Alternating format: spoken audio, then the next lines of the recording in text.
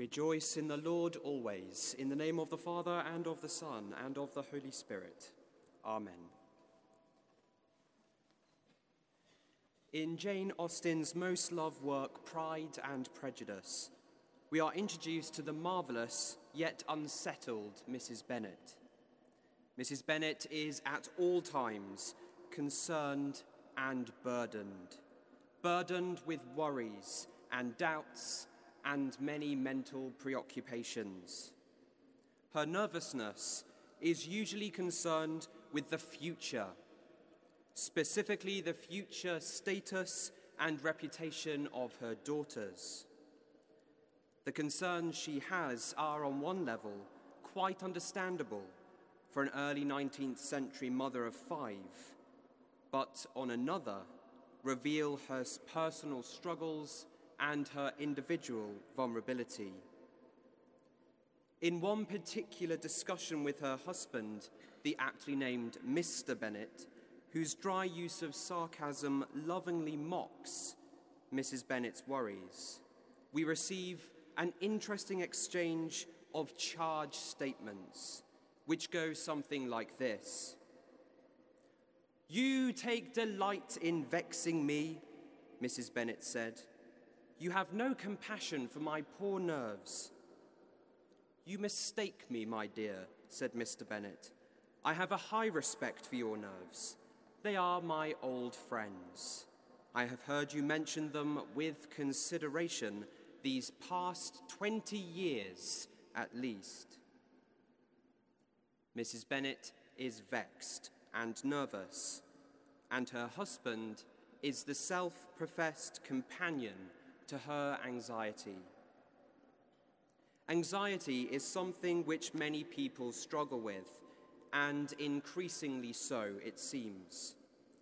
It has a debilitating impact on its sufferers. It distorts their perceptions of reality and challenges a sense of proportionality in the emotional response to their circumstances. We might become anxious for any number of reasons, and it's good to acknowledge that any situation can trigger a different response in different people. This time of the year, in which we observe the weeks of Advent, is for some an unsettling time. The days are short and the light is dim. The dark and the cold seem to reign unchecked. The atmosphere is unnerving.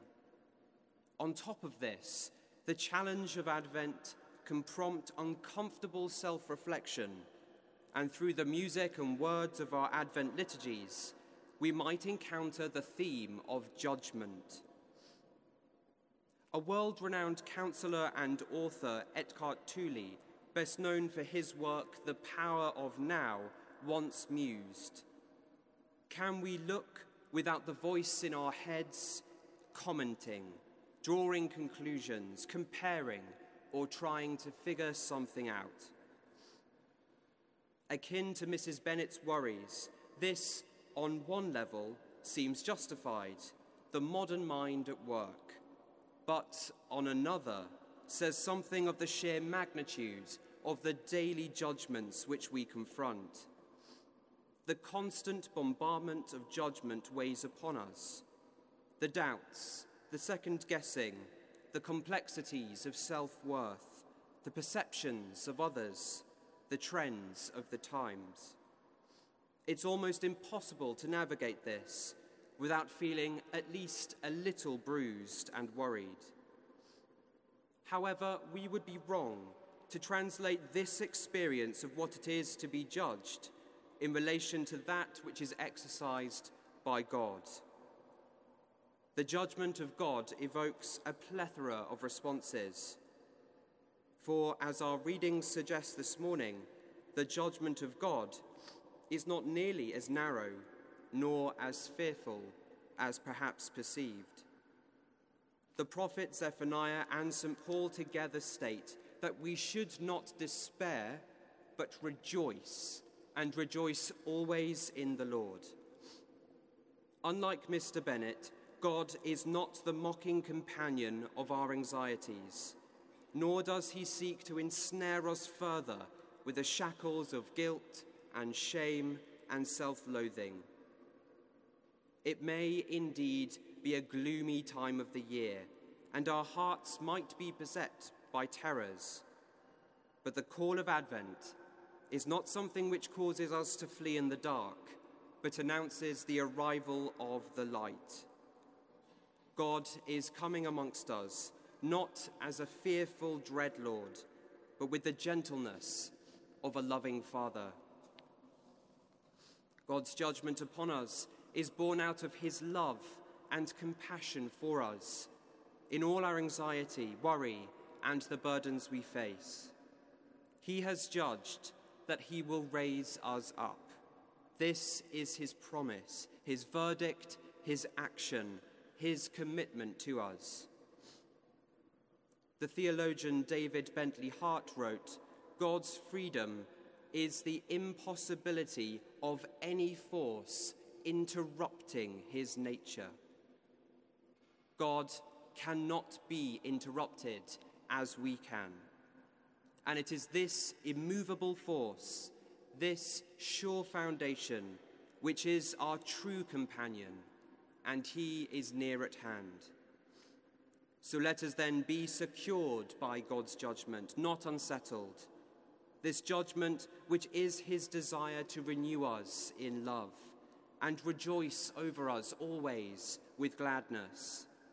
Safely secured, we might just discover a peace which surpasses all understanding, a peace that will guard our hearts and minds from despair. And let us rejoice always, as we are gathered in by the Father and prepared for our happy home with him. Let us pray.